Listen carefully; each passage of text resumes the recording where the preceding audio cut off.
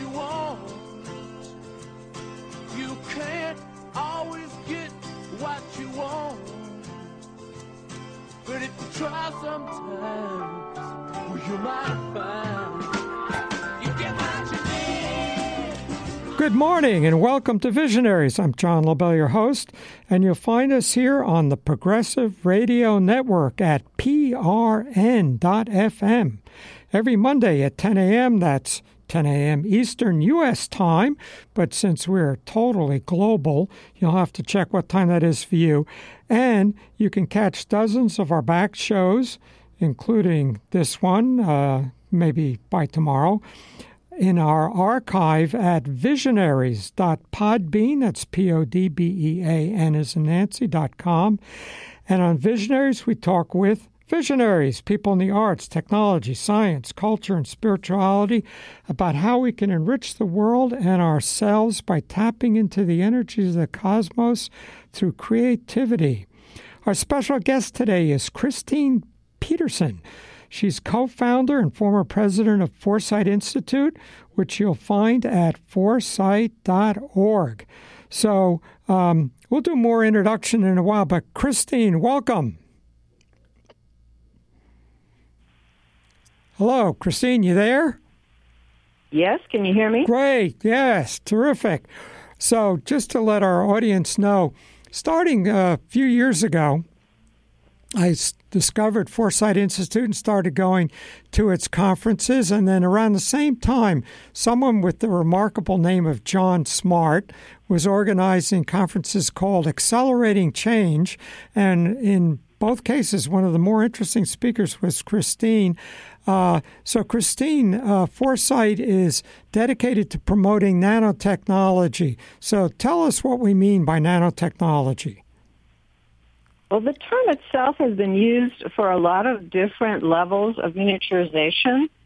We originally used it to define a type of technology where you can build large objects with atomic precision, in other words, with every atom and molecule in a specified location. Since then, the term has broadened out to include a wide variety of materials and devices that are very small, under 100 nanometers. So I've heard Eric Drexler, who's kind of the founder of the field in his book, Engines of Creation. Eric and Christine are co-founders of Foresight, being very disappointed at the expansion of the term and a sort of, dismissing of this original, shall we call it molecular manufacturing approach, where you assemble by single atoms. So what would be the reason to make things that way? To make things with atomic precision? Right. Okay. The main reason is that is the way to get the ultimate performance out of devices and materials. And we see that kind of thing in the body. For example, DNA is based on this idea that you want to have every molecule, every atom in a given location, so that in the case of DNA, it can form an information pattern that your body can use. Also, atomic precision would give you much better materials properties. For example, super strong materials. You could also make super dense computing. It's basically taking to the ultimate level the progress we've been making in miniaturization for millennia, really. Interesting. And this idea of manufacturing, I can see how making a computer chip that way, if a computer chip sells, a very advanced one, say for $1,000 or more, to very expensively make one that's super precise, so maybe you can make wires 1 atom wide and things like that. But I understand the vision here also includes a toaster oven-sized device that we might have in our homes with feedstocks of carbon and hydrogen, etc. And you'd have a little keypad that you could program to make just about anything. So what would be the advantage of that, and how far along do you think we are? How far off till we maybe can have that kind of thing in our homes? We already see this idea of localized manufacturing starting with the 3D printers. You can buy a 3D printer now to use in the home. Mostly, hobbyists have it. You can even get them for kids to play with. So the idea of making things in the home is already out there. I think the benefit of doing it with atomic precision is, well, you could build just about anything to the limit of to the limit that physical law allows in terms of quality, no matter what it is you would want to build. Now, the benefit of localized manufacturing it mainly would be not having to transport these objects around, and also speed of delivery. Of course, we've all gotten used to that with how fast Amazon delivers, but building something in your house is about as fast as you can get it. And then this question of personalization, having control of the type of products that you want to get. Interesting. And there's a little video. These days it takes me a little bit of effort to find it online, but it shows a molecular manufacturing of a laptop computer, and because of this precision, it has 1 billion processors. So I think we have to, we look at our cell phones and say, that's cool. And the next generation cell phone is a little bit better, or smartphone. But that isn't, that's temporary. 10 years from now, we could have something totally, 1,000 times more powerful and totally different than what we have today. And, a laptop computer with 1 billion processors might bring about things we're not thinking of today. Well, that's right. And even if the paradigm of computing changes, which I think it will, either to optical computing, quantum computing, and so on, you always want to have control of the hardware.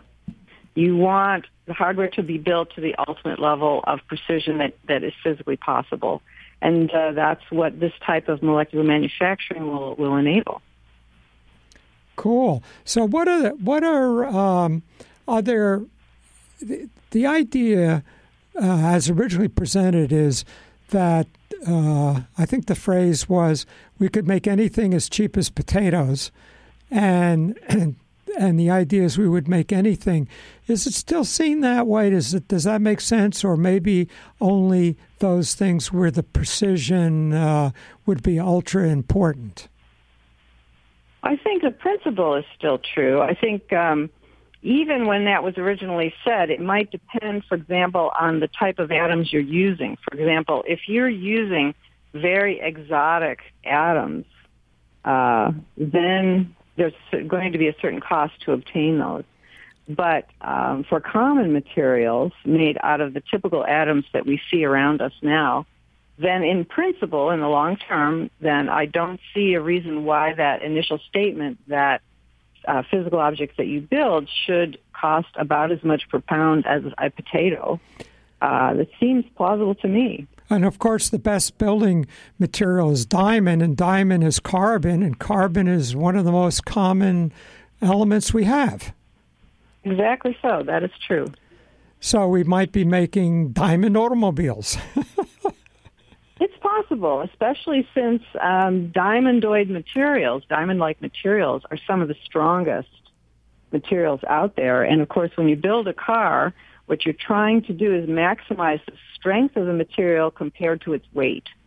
In other words, you want as light a material as possible, but you need that strength, both to carry the people around and, more importantly, to protect them in a crash. Yeah, so going back to your comment about computing, have you seen the videos online recently by Neil Gershenfeld of Center of Bits and Atoms at MIT? I haven't watched them, but I've been hearing about them, and I said, I really better get on there and watch those. What do you think of them? Well, it's really mind-blowing because he starts by talking about Turing and von Neumann architectures, and saying those were, in fact, a kind of a kludge because of what was available at that time. And now that we can be more, we're approaching atomic precision, we should totally rethink of computing. And then he totally conflates the physics of computer architecture with programming. Ultimately, they're the same thing. And that you start by thinking of a machine that can assemble Lego blocks, and then these Lego blocks become miniaturized, and then that assembly process becomes, in fact, the computation process, and then the computation and making become the same thing. So if you think about a 3D printer, the 3D printer is controlled by the computer that is outside of it. But when we make a human being or an oak tree, the instructions are part of the material. The computation and instructions are in the material in case of living things in the DNA, and that should be the computer architecture of our emerging future. So between him and the stuff that Stephen Wolfram has been saying along these lines, I think they're the two most exciting talking about where this could be going. But Gershenfeld, I think, goes beyond Wolfram in that actually rethinking what computer architecture is in terms of these ideas. Well, that all sounds plausible to me. And it's not surprising it would come out of a place called the Center for Bits and Atoms, right? That's exactly where these ideas all came from originally, thinking, and again, it was at MIT originally with Eric Drexler. That's where he also was when he first started thinking about bits and atoms. So it all makes sense, and it's good to see these ideas propagating and developing. That's great. Terrific. So tell us who founded Foresight Institute, what it originally was doing, and what it's been doing recently. Foresight was founded back in the 80s by Eric Drexler and myself. He had been coming up with the original ideas of nanotechnology and molecular manufacturing while he was at MIT. But we felt that to do the education and the outreach that needed to be done to the scientific community and the technological community, we felt that California and Silicon Valley was probably the place to be. So that's where Foresight was founded.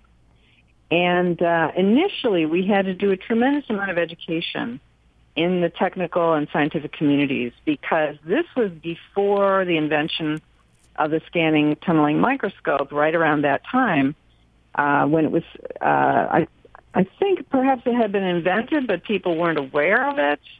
But even within the scientific communities, even at the highest levels, there was a lot of confusion about whether atomic precision was even possible to do. So this is before we all saw that picture of IBM written with single atoms. Right, exactly. And then, of course, when that picture came out, it helped tremendously for people to understand, oh, you mean it's not physically impossible to manipulate individual atoms, which really should have been obvious since, as you probably know, back in 1959, the famous physicist Richard Feynman had pointed it out even that early. So, but it took a long time until an actual experimental demonstration was made before that realization really sunk into the scientific community. And once that clicked for folks, then they were able to say, oh, you're right. If you look at nature, there are molecular machines in nature, and in principle, obviously, we could modify those. We could even perhaps design and build our own entirely different ones. So those ideas gradually sunk in over the time. So that was our initial work. Boy, dealing with those skeptics must have been a headache. For our listeners who are, I think most of our listeners are on a computer or a smart device. So if you want to just jump over to Google and put in Feynman, Feynman, and then there's plenty of room at the bottom. You'll find this famous paper which introduced this idea that smaller and smaller, and you can eventually start talking about manipulating atoms. And then, as Christine was pointing out, the Engines of Creation is the book by Eric Drexler based on his thesis that sort of launched the idea that we could actually manufacture things and think of little arms that could pick up individual atoms and assemble them. And of course, you'd need a lot of them in order to make something of any size. But that sort of introduced the idea. So that book is still relevant today, although you could pick up his newer book, Radical Abundance, to be more up to date. But Engines of Creation still presents the basic ideas. So, Christine, after you started getting the scientific communities acclimatized to these ideas, what did Foresight do next? What we have found, John, is that if you want to move a field forward of this type, which is highly multidisciplinary, rather than have a traditional conference where individual scientists come and present their work and everybody else sits in the audience and asks questions, what works much better is to invite a selected team of people from a select number of disciplines and target them at a smaller workshop on a specific technical and scientific problem. So rather than our traditional conferences, which we did for many years, I think the time for that type of event perhaps it may come again, but for now we're focused more on moving things forward in a very focused way. So we have 2 or 3 very intensive workshops per year where they're invitational, and we bring in, for example, physicists, chemists, biologists, and target them at a specific topic. The last one we did was on atomic precision for longevity. So we were looking at the question of, can we extend the human health span and the human lifespan using atomic precision and molecular manufacturing, and how would you do that? So I'm just curious, how many days do those conferences tend to go? We've experimented. We've gone anywhere from 2 days, 2.5 days, 3 days. These are busy people, so if you get 3 days out of them, that's about all you're going to get. So we're still playing with the format, but we make them work very hard, and by the end of that period, whether it's 2 days or 3 days, they're pretty tired and they need to go home. So just pardon my curiosity, but does Foresight pay their expenses, or does this come out of their own budgets? Lately, we've been able to cover their travel expenses, and then they contribute their time. Great. So now, does other than that they all feed into each other, is there any way that this is published or recorded or whatever? Yes. What we try to do for each one of these workshops is we produce usually a video, and that's for the general public. And then also we do a white paper, which is a bit more technical, perhaps more accessible to people who have some kind of science or technology background. So we do try to produce at least those 2 outputs from each workshop. So if you had to, first of all, to distinguish what we're talking about here from things like cosmetics and stain-resistant chinos, what are the terms that you use today to describe the approach that Foresight is promoting? Well, we use terms that try to get across this concept of atomic precision. For example, molecular machine systems, atomically precise manufacturing, molecular nanotechnology, atomic precision. These are the kinds of terms that you'll see referring to this ambitious type of nanotechnology. Great. And I haven't, for our listeners, at some point I'll do a show on timeship, but I work with a project called Timeship that you'll find at timeship.org, and it works in, we will be building a next generation cryonics facility.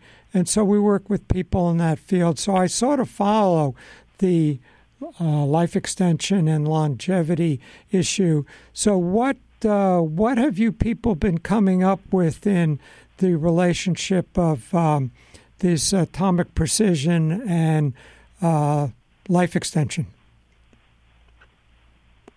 Well, basically, if you look at this question of what causes the aging process, they've identified about 7 or 8 major aging processes that occur in the human body.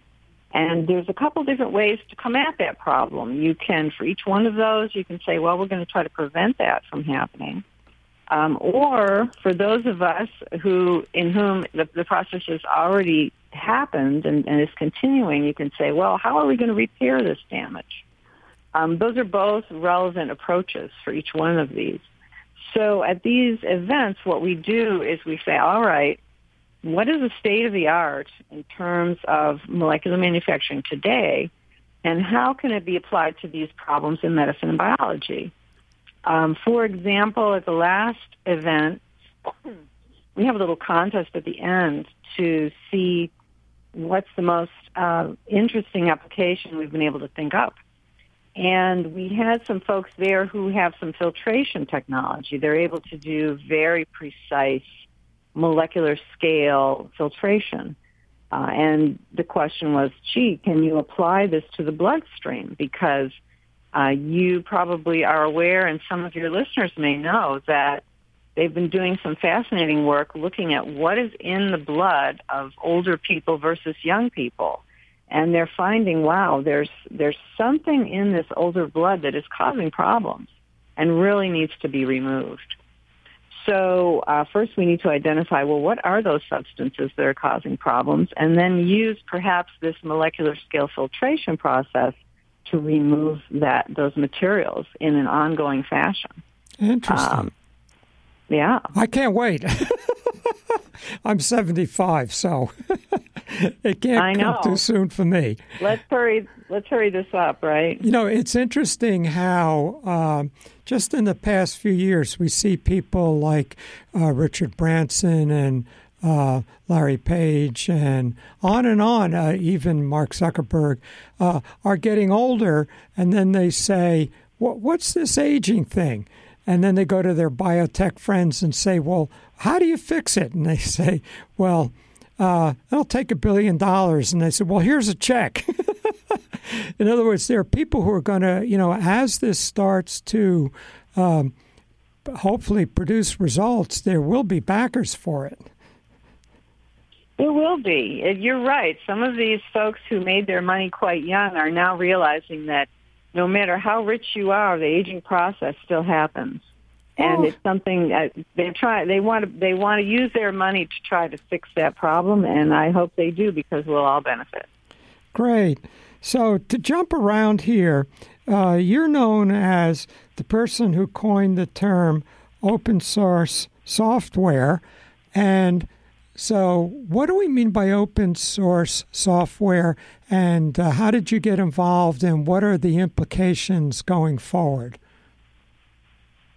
What we mean when we say open source software is that when we have a piece of software, any kind of code that's running either on your computer or even on your phone, underlying that is some code that was written generally by a human being, and there's two kinds of software. There's proprietary secret software where you are not allowed to see that code, so you don't really know, and no one outside the company really knows what's in there.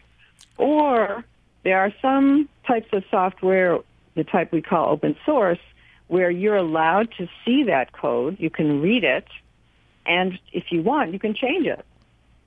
So that's the difference. It's a question of who's controlling the software that's on your computer and on your phone.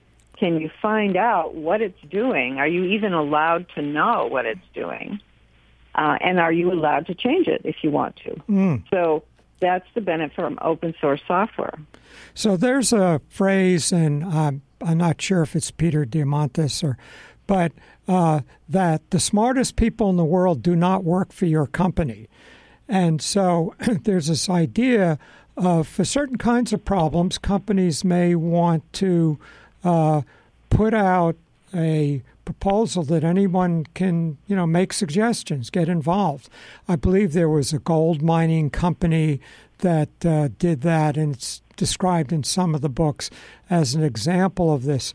So Apache and Linux are famous examples of open source software that I guess there's a whole set of rules, right, where anybody can use it. It's free. And if you make improvements, you've got to make those available to everybody else. Yeah, there are different versions, but those are some of the basic rules. And it's been, I think it's probably true that if you have a lot of different people all over the world looking at a set of software instructions, some software code, if there are errors in it, you're more likely to find them quickly. And we've all noticed the huge number of security break-ins that we're having continually now, not just in minor ways, in major break-ins into software databases, including at our U.S. federal government, including at the major credit agency, Equifax.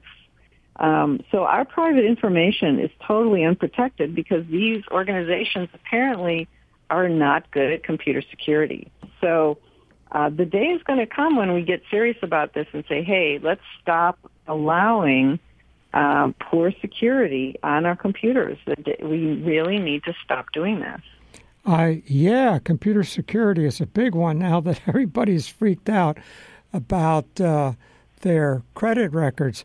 But going back to people all over the world looking at it, I think it's only in the past couple of years we realized how good this can be. I mean, with the two examples the example of Linux, which is the most widely used platform, is open source.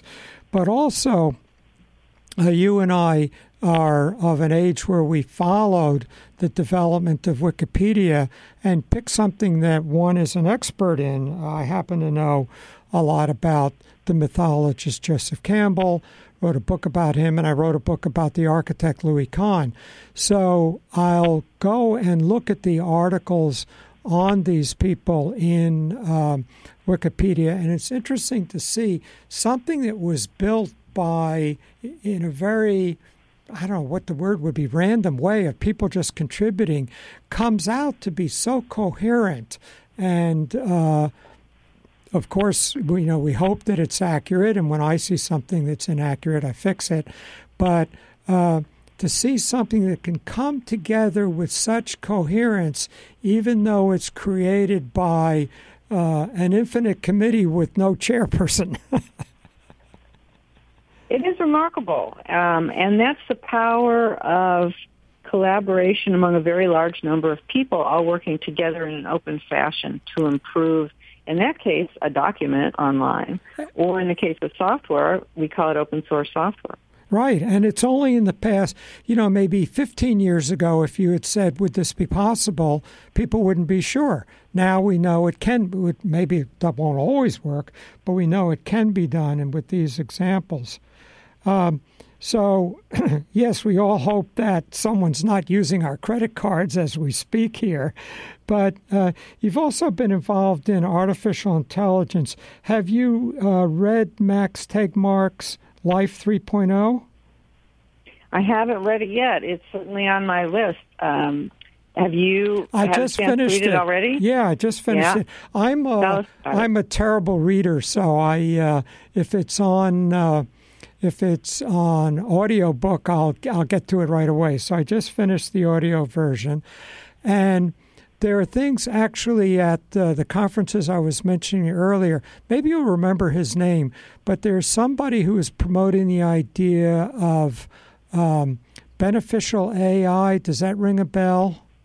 Oh, yeah. That was originally Eliezer Yudkowsky. Yeah. So I would see him at the various conferences, and my response was, duh, who would be in favor of unbeneficial AI? But Max Tegmark really is very convincing that we got to be careful.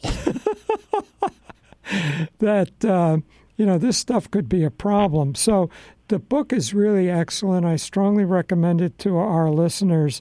And so tell us about your involvement in AI and what you see coming. Well, of course, John, since you read Engines of Creation many years ago, it even in the 80s was looking at this issue of artificial intelligence. And then, as you pointed out, Eliezer Yudkowsky was bringing it up at Foresight events years later. And now, of course, it's a big debate. We have people like Max and Eliezer on one side saying, hey, this is a concern. And then on the other side, we have some fairly prominent people saying, no, it's not a concern, even some people who are in the AI field itself. So it's a big debate in the computer science community, and among those of us who care about these issues, is the development of artificial intelligence potentially a concern? I'm on the side of Max and Eliezer. I think it is potentially a concern. When I read the defenses of the folks on the other side explaining why they think it's not a concern, I find them very unpersuasive, frankly. So I think we've already talked about the challenge of computer security, and of course that ties in with this challenge of artificial intelligence immediately, which is as we develop more and more powerful software, these online battles, and basically it's you can think of it as an arms race between the defense side, trying to defend the content of our computers, and then the offense side, people and eventually automated software trying to break in. So this is like an arms race. It's like an online war outside there in the internet that's going on all the time. We just don't see it until we start to lose that war. Right. Then we lose our information. So yes, I absolutely think there's a concern, and it's a concern right now in terms of computer security, and it's only going to get worse over time as artificial intelligence advances. Have you tried Google Translate in the past 3 or 4 months? I haven't tried it, but I've heard rumors that it's better. Have you been playing around with it? Yes. About 2 months ago, there was a cover story in the New York Times Sunday Magazine section.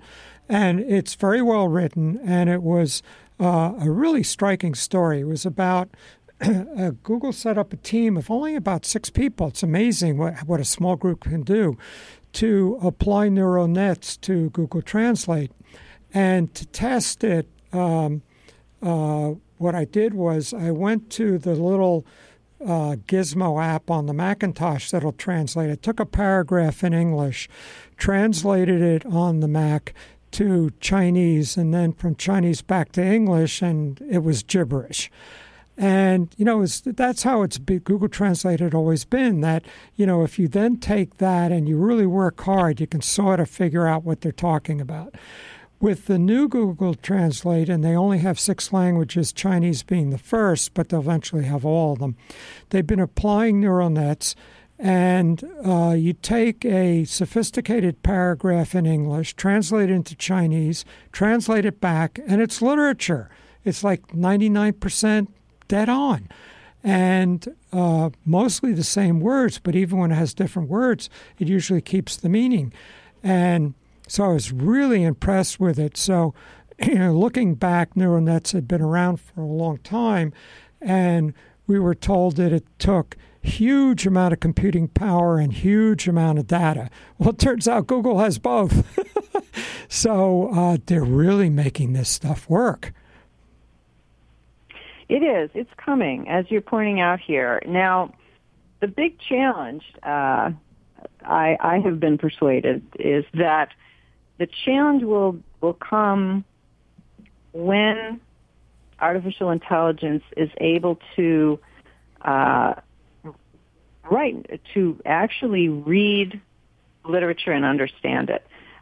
Even now, with the neural net translation process that you're describing, My guess is if we were to sit down with those engineers and say, yes, this is great, it's very cool, it gives the impression that this machine understands the text, but would you say it really understands the text? I think they would say, not really, no, not the way that you and I use the term understand. It doesn't really understand the words. However, someday these systems will understand the words well enough to take action and move forward, and then to actually learn. Will be when you have automated learning of these systems. Actually, can take a text, say a physics text or an engineering text, and actually understand the content. Mm-hmm. And that will be the great leap forward. I think that will be the moment when we go from machines that pretend to be smart to machines that really, really are smart. And I don't know how, once that starts, I don't see how you stop that process. And then we will be outclassed mentally by these machines. So I'm going to declare myself, I was one of those people who said they'll never learn chess, so I was wrong on that. They'll never beat a grandmaster. But I'll declare myself a skeptic on what you just described. How do you feel about the likelihood of that ever happening? I think it will happen. I don't have a good feel for when it will happen because my job at Foresight is to anticipate problems and head them off, regardless of what the odds are. My job is to say, all right, could this happen? And if it could happen, what's the earliest it could happen? And what do we do about it? And the earliest time estimate I have heard for what I just described by somebody who knows the field is 4 years. Wow. Yeah, that's the earliest, of course. I mean, that's you can no find time. people. It's no time at all. No. Now, of course, you can. That's the shortest time. You can find many people who will argue, no, it's going to take a long time. What far beyond today's current lifespan. So those folks are out there. However, we have been surprised repeatedly by what's been happening in the AI field lately. The time frames are shortening. That's definite. If you look at the surveys of experts, their time frames are shortening. So they also have been impressed by the advances in this field. Yeah, and again, I recommend to our listeners go online to nytimes.com for the New York Times. Find this article I was talking about. And it's a really good inside story of how this group did the project and to find, just a handful of people. I remember way back when Microsoft was working with IBM, and they had DOS, and then they were working on the next generation operating system, and IBM took the lead, and I think it was OS2 was what it was called. And Microsoft, Bill Gates and Microsoft were just aghast at seeing IBM throw hundreds and hundreds of programmers at this task and only getting further and further behind. And Microsoft says, okay, you guys go do that. We'll just go do Windows. Mm-hmm. And, to zip the thing out. So a small group of dedicated people can do incredible stuff when they really get focused.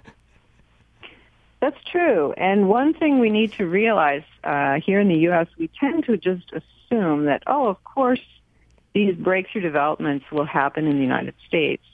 But I don't think that's necessarily the case anymore. It's not true that the U.S. is in the lead on every scientific and technological area, if that ever was true. But we tend to assume it's true here. We're pretty arrogant that way. So I think we need to get used to the idea that other countries can do science and technology, that there's a lot of really interesting stuff happening now in China, for example, and realize that that it matters who comes up with these advances, whether artificial intelligence jumps to the level I described, or if it just keeps continuing its current progress level. Either way, it matters a huge amount who gets these powerful technologies first. Right. Even something as simple as security, whoever gets the quantum computer can crack all security codes. There you go. I mean, that's the kind of thing where you have to look ahead and say, wow, should we really build a whole system based on encryption when we know that these quantum computers are coming and that they're going to be able to crack this encryption? So how is that going to affect our economy if we've built everything? And we really have. Pretty much every company now is using encryption somehow to transfer funds around, for example. So doesn't that just sort of break our economy when that happens? So we need to look ahead and say, wow, how do you anticipate this? Why, if we know this is coming, can't we prepare for it? Yeah. I see one of the things, speaking of doing everything with tracking everything on the computer, that one of the things you're interested in is cyber currencies and blockchain. So maybe you could explain to our listeners what is a cyber currency and what is blockchain? Well, probably your readers have heard of Bitcoin. I'm guessing they've heard of Bitcoin, Bitcoin, and that is a digital online currency which is not under the control of most currencies are issued by governments. We know that, right? There's the U.S. dollar, and then there's the euro over in Europe and all that. Those are governmental currencies. And that's been true for a long time. It's been a long time since people actually used, for example, the earlier currencies such as gold and silver to do real transactions in the real world. It's just not that common. So we all use these government currencies, but they have things like inflation, they have crashes, there are issues with governmental currencies. So a while ago, people started trying to come up with digital online currencies that will be based on software and will have certain laws of inflation that are built into the currencies. Because those of us who are old enough to remember high inflation know that it basically destroys your savings. So if you want to have any kind of savings, you want control over the inflation rate. So with these digital currencies, whoever designs them builds in a certain inflation rate, either zero or whatever they think is a reasonable one. And then you know for sure that, no matter what happens, this currency cannot inflate away the way that certain currencies can do. We see that process happening now, for example, in Venezuela, and it basically impoverishes everybody. So there are these online currencies now. You can buy them. It's legal to buy them and hold them. And you can use them to buy things. And they're not controlled by the government. They are controlled by whoever designed them. There's a software. There's a set of software rules that controls how much of these currencies exist and how to move them around. So it's just a different way of holding value. You can hold your value in U.S. dollars in a bank account, or you can hold value as Bitcoin, or there are other ones. For example, Ethereum is another one. You can hold value in those and have them not be subject to the inflation rate that can happen with governmental currencies. Interesting. So for our listeners who watch the TV series Silicon Valley, the original plot line is that this guy has developed, they're trying to launch a photo sharing company, and the moment I heard it, I knew what was going to happen, that they had developed a lossless means of compression so that you could compress the computer material so that you could send more information through a channel without any loss. And that was the real value. And because I had been involved years ago with fractal compression. So to make the cybercurrency work, the Bitcoin inventor or inventors developed something called blockchain, which is a ledger for keeping track of all of this. And it may be that this online, unhackable blockchain ledger is going to be the real revolution. So have you been exposed to anybody doing other projects with blockchain? There's a lot of projects with blockchain out there right now. Basically, what the projection is, the claim is that blockchain technology enables cutting out the middleman in a lot of interactions. For example, things like banking, things like real estate titles, insurance. These sorts of businesses that are sort of based on keeping track of things. And there's, as you know, we pay a lot of money overhead to the banks, insurance companies, title companies to keep track of things for us. If we could cut them out of the loop somehow, if there were a way to get rid of that overhead, the costs of doing these types of transactions would fall dramatically. Also, it would be tremendously disruptive to these other industries. So let me go ahead. Yeah, so let me give our listeners two examples. So the bank borrows money from the Fed at 2% and then lends it to me on my credit card at 18%. And it pockets the 16% difference. Why can't I borrow money at 2.5% directly from the Fed? It means a lot more computer records, but today we can do that. Another example is when the Soviet Union collapsed, the government said, I guess you own your own apartment. So then you'd go to buy an apartment and you'd save up money, borrow money from friends. There were no mortgages. You'd go with a suitcase full of cash and buy the apartment and hope that that guy hadn't sold the apartment to 3 other people earlier that morning. And because there was no title insurance. And so we can see how the kinds of things that we struggle with our credit cards, the Russians struggle with, do they really own the apartment? And that these kinds of things can suddenly be securely solved.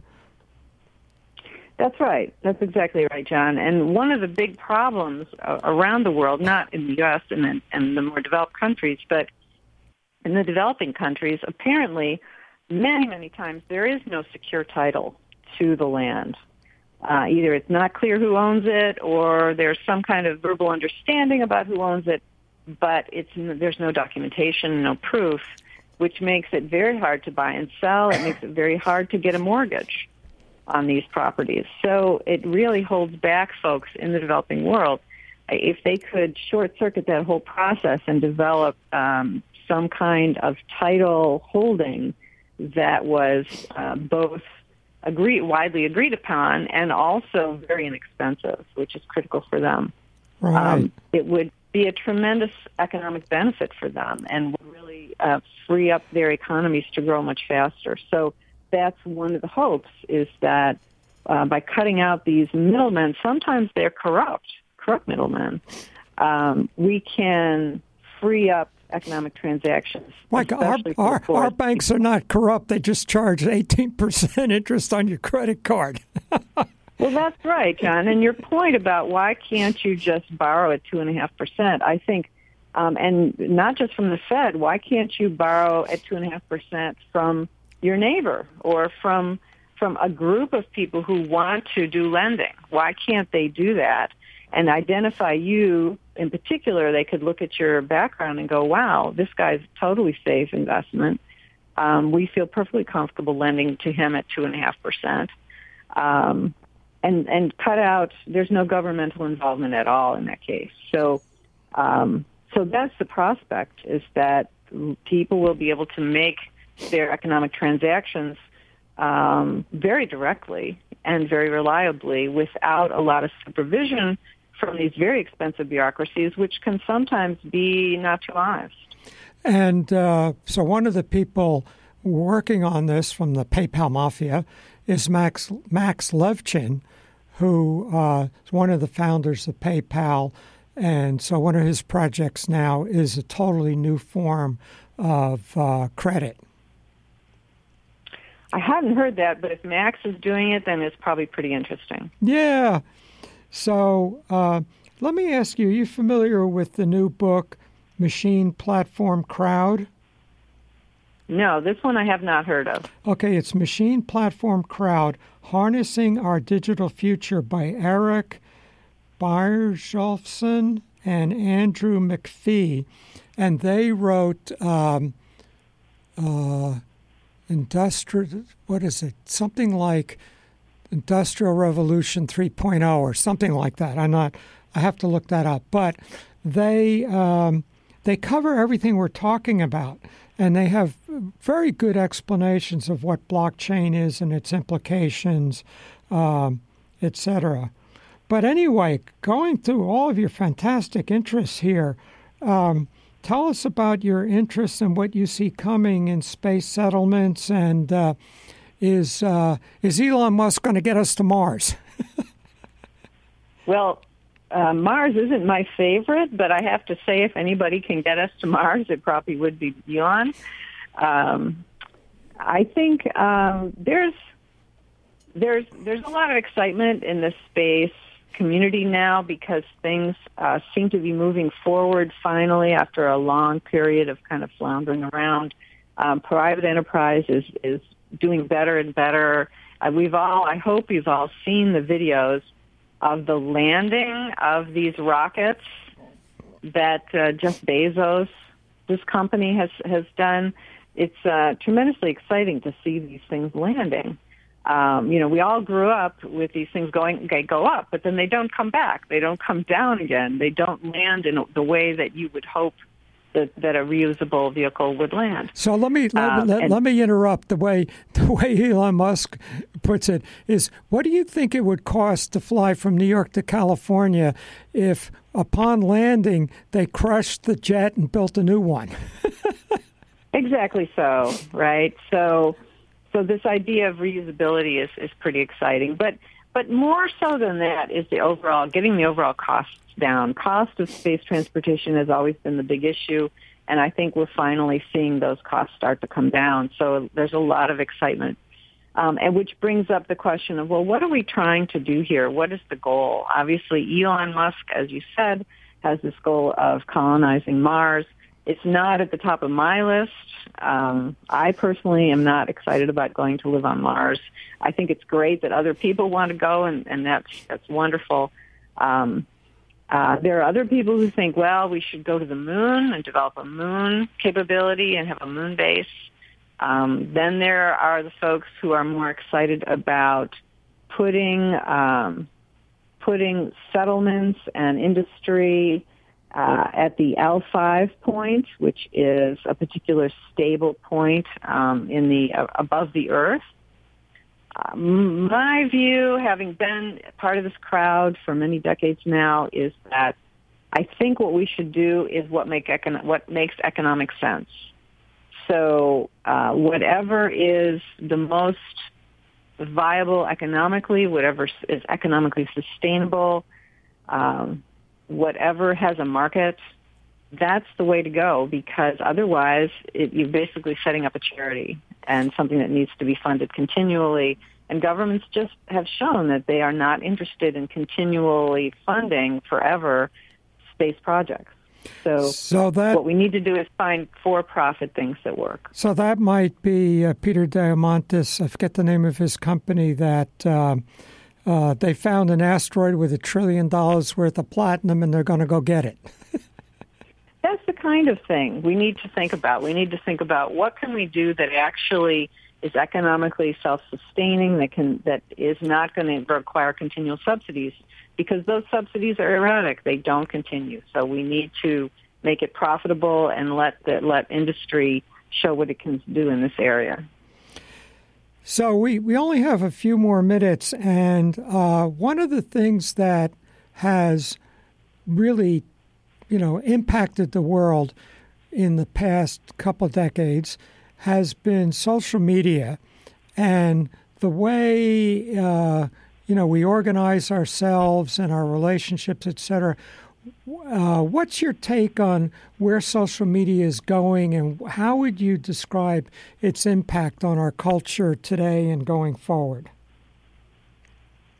Well, there was the original hope, and I think, this is the kind of thing that drove folks like Mark Zuckerberg to establish Facebook is, high connectivity, high communication, and this would lead to high quality communication and a better connected world, and we'd be more civilized somehow.